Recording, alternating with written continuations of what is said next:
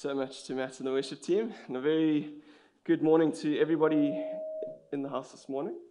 Are we good? There we go. So where we are coming from, just for those of you who maybe haven't come the last 1 or 2 weeks, is we're going through the book of Ruth, and there's a person called Naomi. And Mark preached on Naomi last week, and what we saw is that Naomi was actually left in not such a great space. She is left not having much family left. She's lost her husband. She's lost her 2 sons. And so she's really sad, but she's still a believer. She still follows Yahweh, but she is open about the fact that she is bitter towards God, towards life, because she says, God has dealt bitterly with me. And so she's got a few big problems, her and Ruth, who has decided to come back with her. 3 main problems that the rest of the book of Ruth are going to aim to solve. The first one is food, and then there's family and faith. Food, they need to eat. And as 2 single widowed ladies in that day and age, it is not looking so great for them to go out and work for themselves. Food is an issue that needs to be solved. Next is family. When it comes to security and their standing in the society, they need family. And so they're going to look and see how that works together. And finally, it's faith. And you can look at these 2 and you can say they are believers in Yahweh. You've got Naomi on the one hand, her faith is there, but it is battered, it is bruised, it is not looking so great. She feels bitter towards God. And then you have Ruth. And this is a very interesting part of the book of Ruth, because remember, just before this, in Ruth chapter 1, verse 16, she looks at Naomi and she says, your God shall be my God. Big change in her life. She says, I am no longer going to worship the gods of Moab. I am not going to follow them. I'm going to follow Yahweh. And I want to see if there's any sort of difference. And you're going to see from today that her prayers are answered in a phenomenal way. And I'm going to ask Anne to come up and read Ruth chapter 2, verse 1 to 23 to us. And then we are going to continue. Thank you so much, Anne.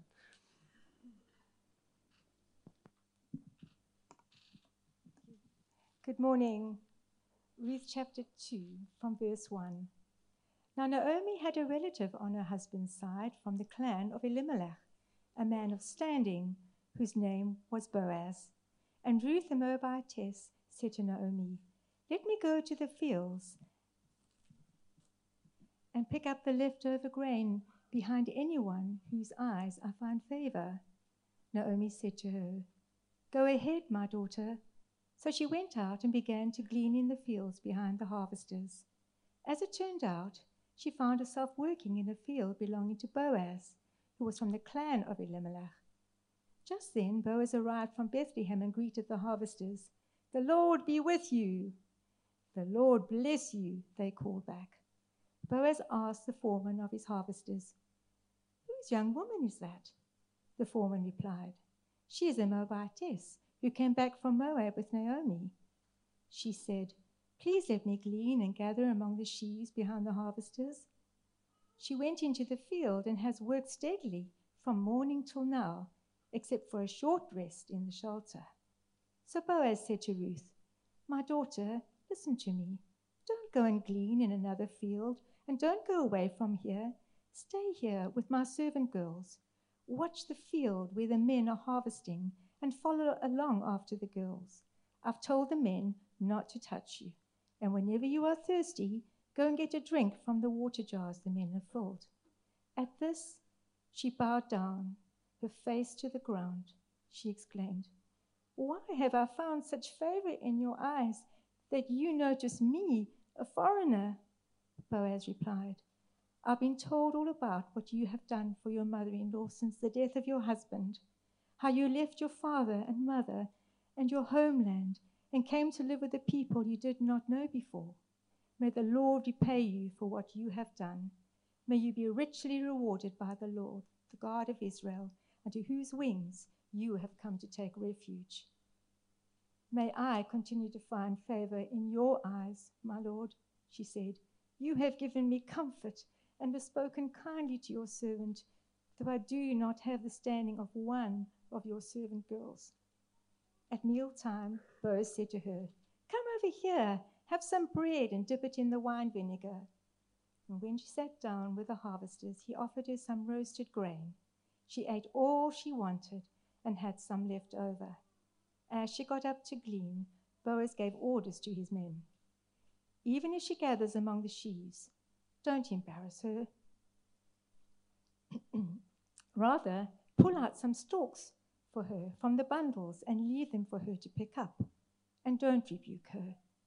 So Ruth gleaned in the field until evening. Then she threshed the barley she had gathered, and it amounted to about an ephah. She carried it back to town, and her mother-in-law saw how much she had gathered.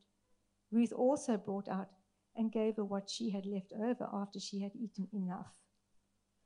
Her mother-in-law asked her, "Where did you glean today?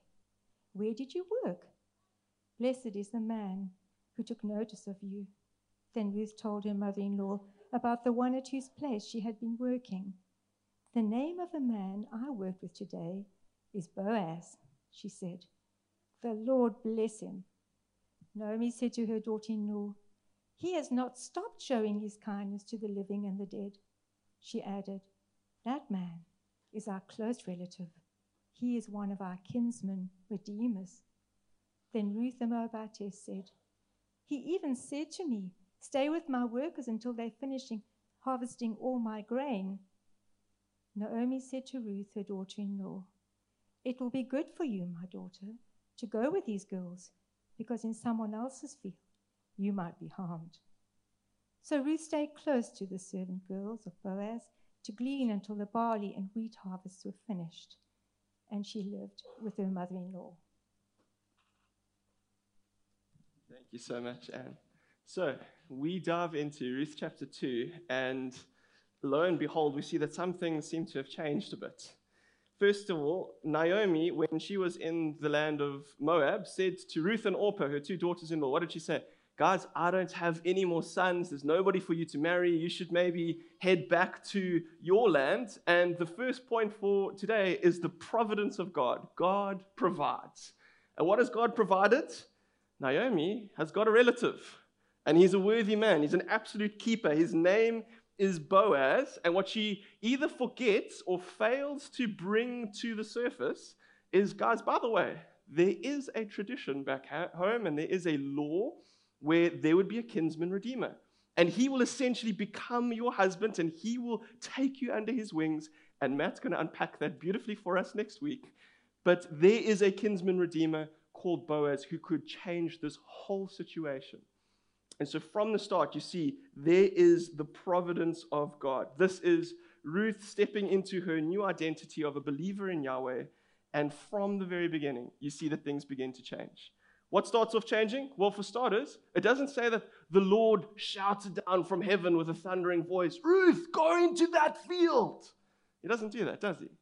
It just says, it just so happened that she wanders into the right field. And you've got to love that. It's as though we were to say in our day and age, as chance would have it, she happens to wander into the part of the exact field belonging to Boaz. And it just so happens that Boaz is a close relative of Elimelech, Naomi's husband. And it just so happens that there are a bunch of other really great things about Boaz. For starters, he's a wealthy guy. He is well off. He might not have been the richest guy that there was, but he has got teams of reapers going through his field to try and reap as much of the harvest as they can. Remember why Naomi and Elimelech left? Because the house of bread had run out of bread. There was a famine, a shortage of food. And then you go and you look at the fields of Boaz and you go, wow, the Lord has so visited the fields of Boaz that he needs teams full of people to go and get all of this harvest. So he is a wealthy guy, and then what we find out, he's wealthy, he's single against all odds, and then we find out that he also loves God. That is one of the most important things to know about Boaz in the story. He is a guy who loves God. And the way that the author brings us across is it doesn't go, there was a day when Boaz went to the tent of meeting or to the synagogue or to the place of religious worship. And when he was there, he put on his best smile and said, "God be with you. God bless you." Doesn't say that, does it? It goes to his place of work. And right there is where you see the true measure of a man. He looks at his workers and he says, "The Lord be with you." And his workers being happy and satisfied with the pay and being happy with working under Boaz, look at him and they go, "The Lord bless you." If you want to know the true measure of a man, don't look too closely at people here at church. We can so easily put on a mask and make it seem as though everything is going great in our lives for about an hour, 2 hours when we come here. What this book tells us is actually, you want to know the true measure of a man, go and speak to those who are closest to him. Go and see how he treats his workers, how he treats his wife, or for ladies, how she treats the husband and children. That is where you are going to find out where they really are. Best thing about Boaz, he loves God. And so, again, it just so happens that when all of this goes down, Boaz walks back. He comes back from the town and he looks into his fields. And it just so happens that the person who catches his eye in a phenomenal way is Ruth. And do you see how he brings it across in verse 5? He says, "Whose young woman is this?" Let me interpret for you from Hebrew culture to ours today. Check her out. My goodness, she is gorgeous. You notice what he says? He doesn't go there and say, "Who is this?" He didn't say that, did he? He said, "Whose young woman is this? Is she taken?" This would be the same as in our day and age. When you see somebody and you go, "Wow, they seem rather desirable," and your eyes start to wander to that wedding ring finger. And you start going, is this person taken or not? That is what is happening in this story. And what is the very question that Ruth left her house with that morning? In whose sight shall I find favor today? In whose sight shall I find favor today? And the answer is what? Boaz and God. It's twofold because of the different things that are going on here. She finds favor in Boaz's sight because he sees her, he loves and cares for her, and he's also applying God's laws, which is why he's not reaping right up until the very border. But remember that God is showing Ruth tremendous favor here because she has come to rest in the right fields. And so she finds favor in the sight of both God and man. My second point for this morning, point number 2, is Boaz the Redeemer. Ruth has been gleaning and harvesting his fields for a few hours, and things seem to be going quite well up until this point. She's getting food not only for herself, but also for Naomi back home. And then what happens is Boaz decides to initiate. He's going to go over and say something to Ruth. How do you like this? Old Testament pickup lines. Here we go. Ruth chapter 2, verse 8 to 9. Then Boaz said to Ruth, "Now listen, my daughter, do not go to glean in another field or leave this one, but keep close to my young woman. Let your eyes be on the field that they are reaping and go after them. Have I not charged the young men not to touch you? And when you are thirsty, go to the vessels and drink what the young men have drawn." 5 really important things that come out of these 2 verses. Number 1, do not go to glean in another field. Number 2, cling to this land. 3, go after my reapers. 4, my workers will not harm you. And 5, they will serve you. But he starts off in a rather peculiar way. Remember that Ruth is from Moab. And this wasn't just like a normal foreigner. This was the sort of foreigner that you would frown upon, try not to breathe the same air as them. That would have been the culture of this day. And so she's working in a field. Why? Because Naomi has told her, it's actually okay. If you find a rich farmer, like, just go into their field and you're allowed to glean and help yourself. This wouldn't have happened in Moab. And so she's there because Naomi has said it's okay. And all of a sudden, the Lord of the harvest starts walking towards you. And you must start having some thoughts of, is this still legal? Should I start picking up and running?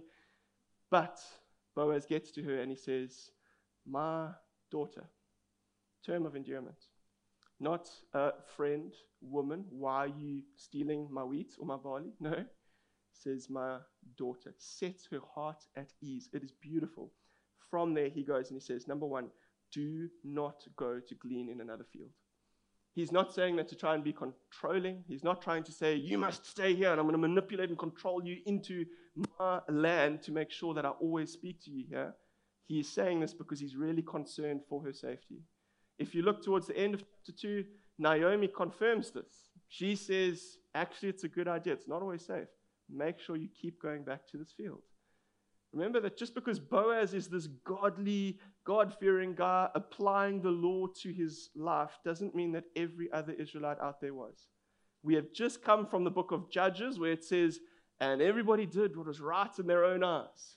And if you have a young guy looking at Ruth doing what he thinks is right in his own eyes, it wouldn't end well. And so he says to her, do not go to glean in another field.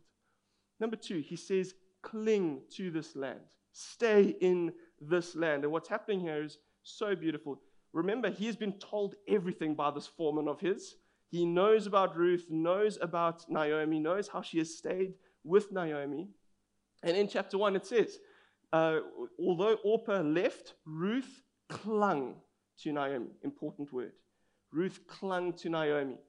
And Ruth says to Naomi, your God will be my God, and your people will be my people, and where you die one day, I will be buried there. That is how extreme that word is of I will cling to you. And Boaz goes and he says, in the same way that you feel that strongly about staying with Naomi, will you also cling to this land? It's a play on words. Number 3, go after my reapers. Boaz's workers also love Yahweh, and they are also good, godly men.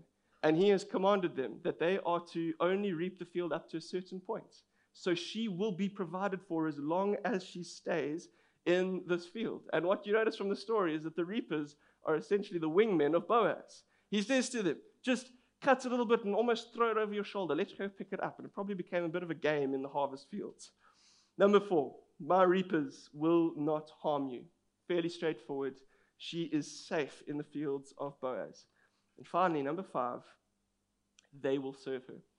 Now, this part we think of in our culture as fairly normal. And if you were a Jew in this day and you heard what was going on here, you would be flat on your back. You would be going, what on earth is Boaz doing? How dare he? He crosses some significant boundaries culturally to make sure that he can, first of all, approach Ruth and speak to her, but to say that his young men will serve her, that is like out of this sort of world. Shouldn't be happening. And the best way I can show you this is if you look to Jesus in John chapter 4. He speaks to a lady at the well, and we're told that in that story what happens is this lady comes at midday to get water for her family. All the other ladies would go in the morning when it was nice and cool, and they would get water for their families, which should tell us, first of all, in that culture, it was normal for the ladies to go to the well and to get water for their families. It's not happening on Boaz's farm, is it? He's commanding his young men, no, you do the hard work. You draw the water for yourselves and for the ladies. But then, even speaking to women was frowned upon in this culture. Look at John chapter 4, verse 27. As his disciples come back, it says, just then his disciples came back. They marveled that he was talking with a woman. Makes a really interesting Bible study to go, what made the disciples marvel? On one hand, we have Jesus calming a storm by just saying, peace be still. And on the other hand, they see him speaking to a woman and they lose it. They marvel at this. And so you go and you have Boaz crossing cultural boundaries, speaking to this woman, and not only speaking to her, but saying, my young men will also serve you. And later on, you're going to find that he also serves Ruth in the way that he passes around roast grain to her. He is crossing so many cultural boundaries to make sure that she is aware there is interest here and he does care for her. And this is why Ruth responds so strongly. You would expect that maybe she wouldn't fall to the ground and start saying, wow, why have you shown me favor? But it's because of these reasons. And that is why she, in verse 10, falls to the ground. What you're going to see is that Boaz is her redeemer, and we're going to learn more about that next week. But it is a very much the same sort of response that you and I have when we come face to face with our Redeemer for the very first time. Think of that moment when you first learned that you are saved by the blood of Jesus, that you've been adopted into his family, and you will know that this is what happens to you and I. Verse 10, she fell on her face, bowing to the ground, and said to him, why have I found favor in your eyes, that you should take notice of me, since I am a foreigner? Her response is, why? Why is it that you look at me and you show me such favor? And she has a few things that are counted against her. She's poor. She's a widowed woman. And what she seems to put in there as the main reason is, I'm a foreigner from Moab.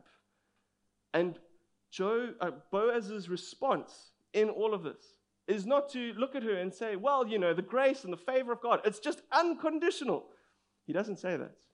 In verse 12, he says these words, the Lord repay you for what you have done, and a full reward be given to you by the Lord, the God of Israel, under whose wings you have come to take refuge. That is really important for us to get this morning. Why is she shown such favor by God? Because she's come to the right place. And we can't say it's a teaching that is not very common in our day and age. What we want to hear is that God will just bless and show favor, whatever decision we choose.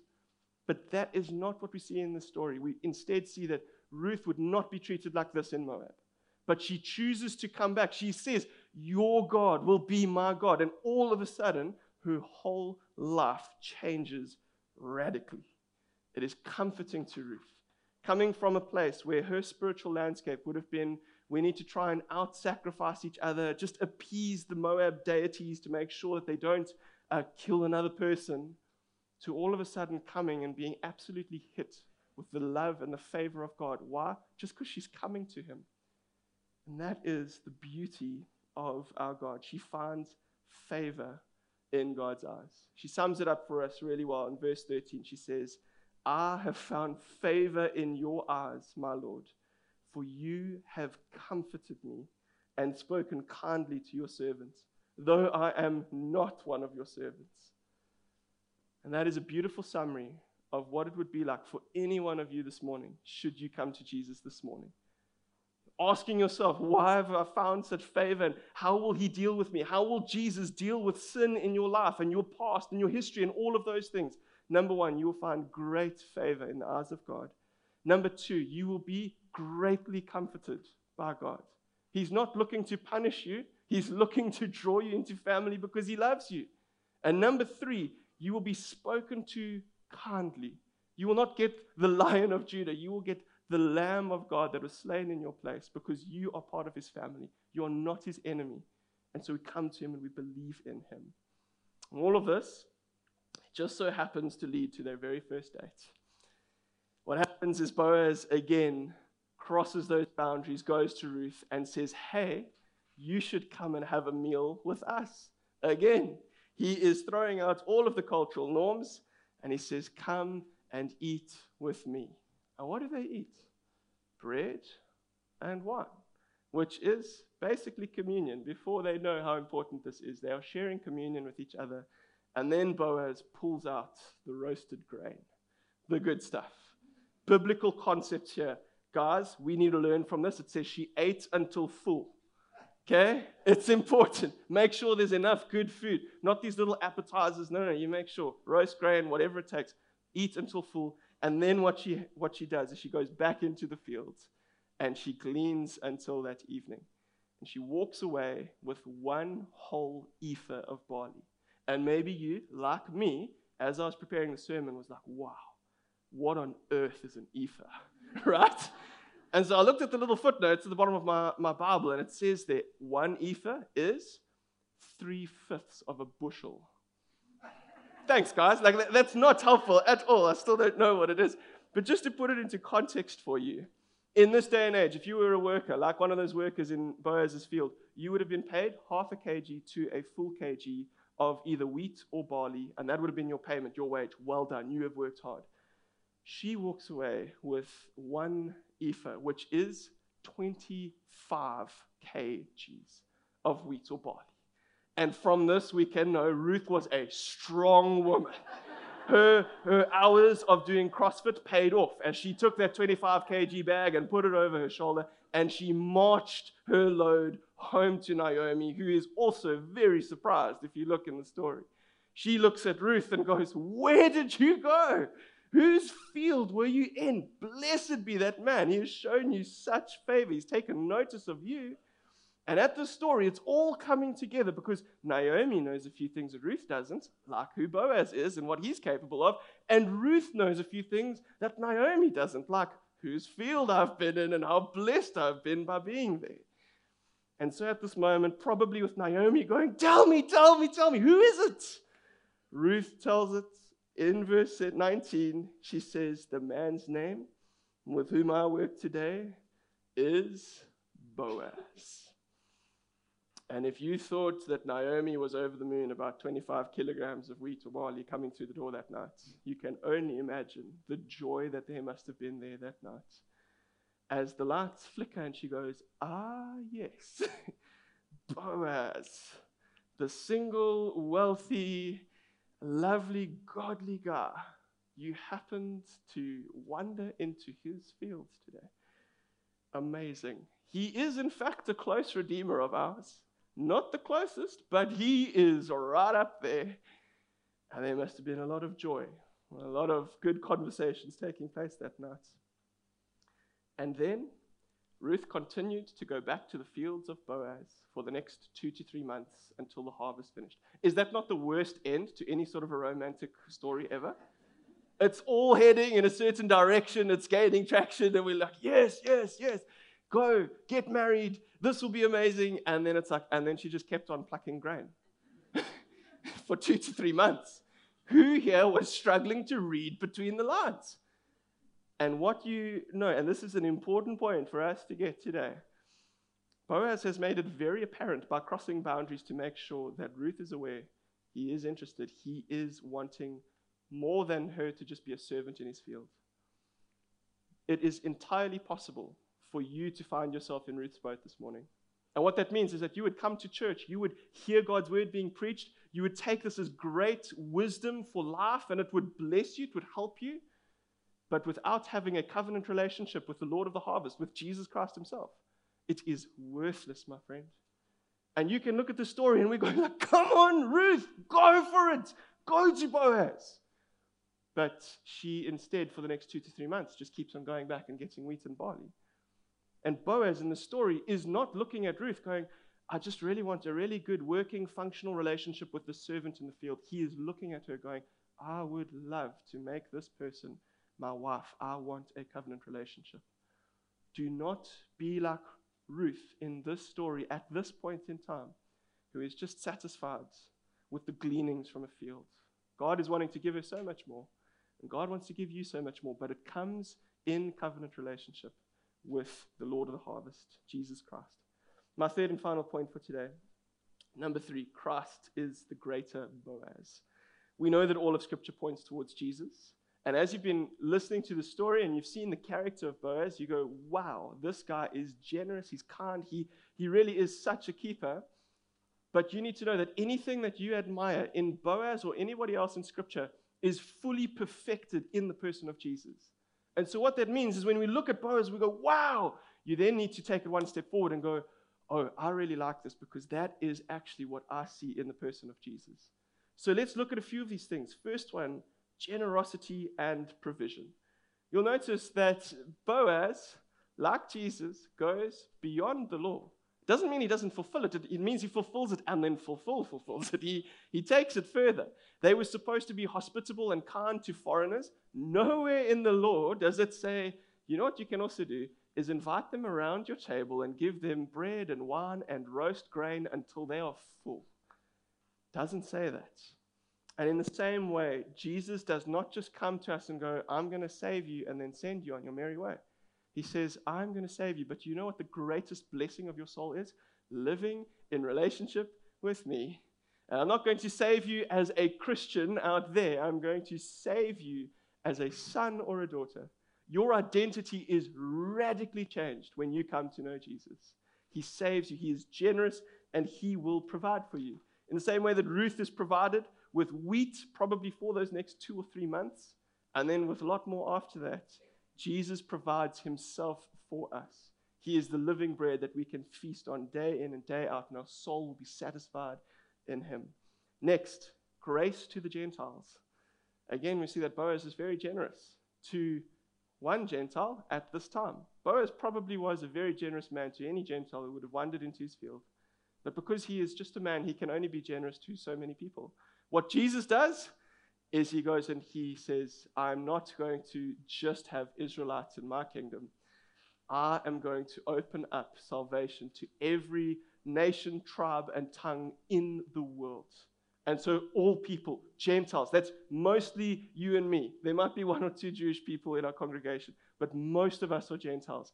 And thank you to Jesus, we can actually come to him and receive salvation and know that we have eternal life. He is generous and gracious to the Gentiles. And next is protection and shelter. Boaz looks at Ruth and says, I can keep you safe. My workers in my field will make sure that you are safe in my field. And that is great. That's wonderful. But Jesus can take it so much further. He can look at your soul and say, you know what the greatest peril of your soul is? Is not that you might suffer some harm down here physically by somebody. It's not that somebody might fleece you in business. The greatest peril of your soul is that you would die not knowing and believing in the Lord Jesus Christ. And he says, if you put your faith in me, you will not go to hell. You will be completely, completely safe. He says in John chapter 10, verse 28 to 29, these words, but just before he says, if you are my sheep, you will hear my voice, you'll come running to me, and then what happens? Verse 28 to 29, I give them eternal life, and they will never perish. No one will snatch them out of my hand. My Father who has given them to me is greater than all, and no one is able to snatch them out of the Father's hand. How strong do you think Satan is? He has got no chance. He cannot snatch a soul out of the Father's hand. He cannot snatch a soul out of Jesus' hand. And so if your faith and your trust is in Jesus, my friend, you are completely safe. To drive the point home, Paul goes and he says it a different way in Romans chapter 8, verse 38 to 39. For I am sure that neither death nor life, nor angels nor rulers, nor things present, nor things to come, nor powers, nor height, nor depth, nor anything else in all creation will be able to separate us from the love of God in Christ Jesus our Lord. You are completely safe if your faith and your trust is in Jesus. And finally is initiative and pursuit. You have to admire Boaz in the story. He would have had a lot of people just shaking their heads at him as he starts walking towards Ruth. And while he's having a conversation, they were probably asking a lot of questions. But he leaves his conversation with the foreman, walks across the field to go and have a conversation with Ruth. Jesus leaves heaven. He goes a lot further than Boaz does. He empties himself of all the worship and the praise that's going on in heaven with the 100 million angels, of all the comforts that he would have been able to enjoy there. And he takes on human flesh. He lives amongst utterly sinful people, though he is sinless. And he launches his rescue mission that goes way further than the rescue mission of Boaz. And he pursues, he initiates, and he will bring to completion every bit of work that he has put his hand to. So as I wrap up this morning, I think you may find yourself in one of two main camps. And the first one is that maybe you are like Ruth in this story, where you have heard about God, and you've maybe come to church this morning going, well, I am actually a little bit interested to see what is this all about. And you can glean and you can pull these grains. You can take some wheat and some barley, and that'll be great, but that won't be covenant relationship with the Lord of the harvest. My heart to you this morning is saying, do not miss the greatest opportunity that your soul has, and that is to be with Jesus, to live in relationship with Jesus. We were all looking at Ruth going, why are you like this? Go to Boaz. And I would look at you and say, please, go to Jesus. It'll be the greatest decision that you make. But then, I think this might be most of us this morning, is you see how Naomi has changed in Ruth chapter 2? How did she come into Ruth chapter 2? She was bitter. Call me Mara, because I am bitter. Don't call me Naomi. That means pleasantness, and I am not pleasant at this point in time. And then we see a change in verse 20. She says, may he, Boaz, be blessed by the Lord, whose kindness has not forsaken the living or the dead. God's kindness has not forsaken the living or the dead. Her heart is radically changed in this moment. Why? Because she has seen the blessings of God in the life of Ruth. And what I want to encourage you to do is to be like Ruth in the fact that when God blesses you and He opens those doors and He comes through for you, be quick to be vocal in sharing those testimonies to glorify God, because you might do exactly what you see in the story, which is you strengthen and build up the faith of people around you when you share testimonies of His goodness. Naomi came in going, I don't quite know if I can still keep on going on this road. And at the end of this chapter, she's going, blessed be the Lord. His kindness has not forsaken the living or the dead. You can be used in that way as well. Let us pray.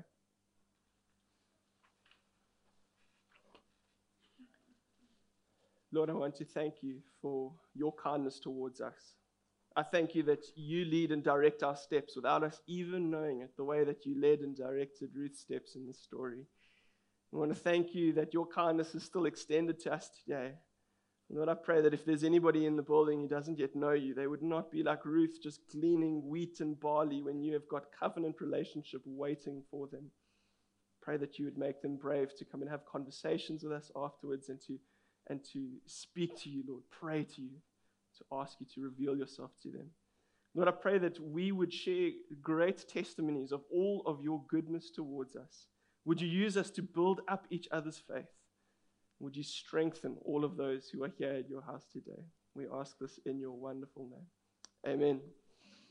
As that is the end of our service, but if anybody would like prayer, or if you would like to come and chat to any of us, we'll be waiting here at the front. New people, remember there are cupcakes on offer over there at that table.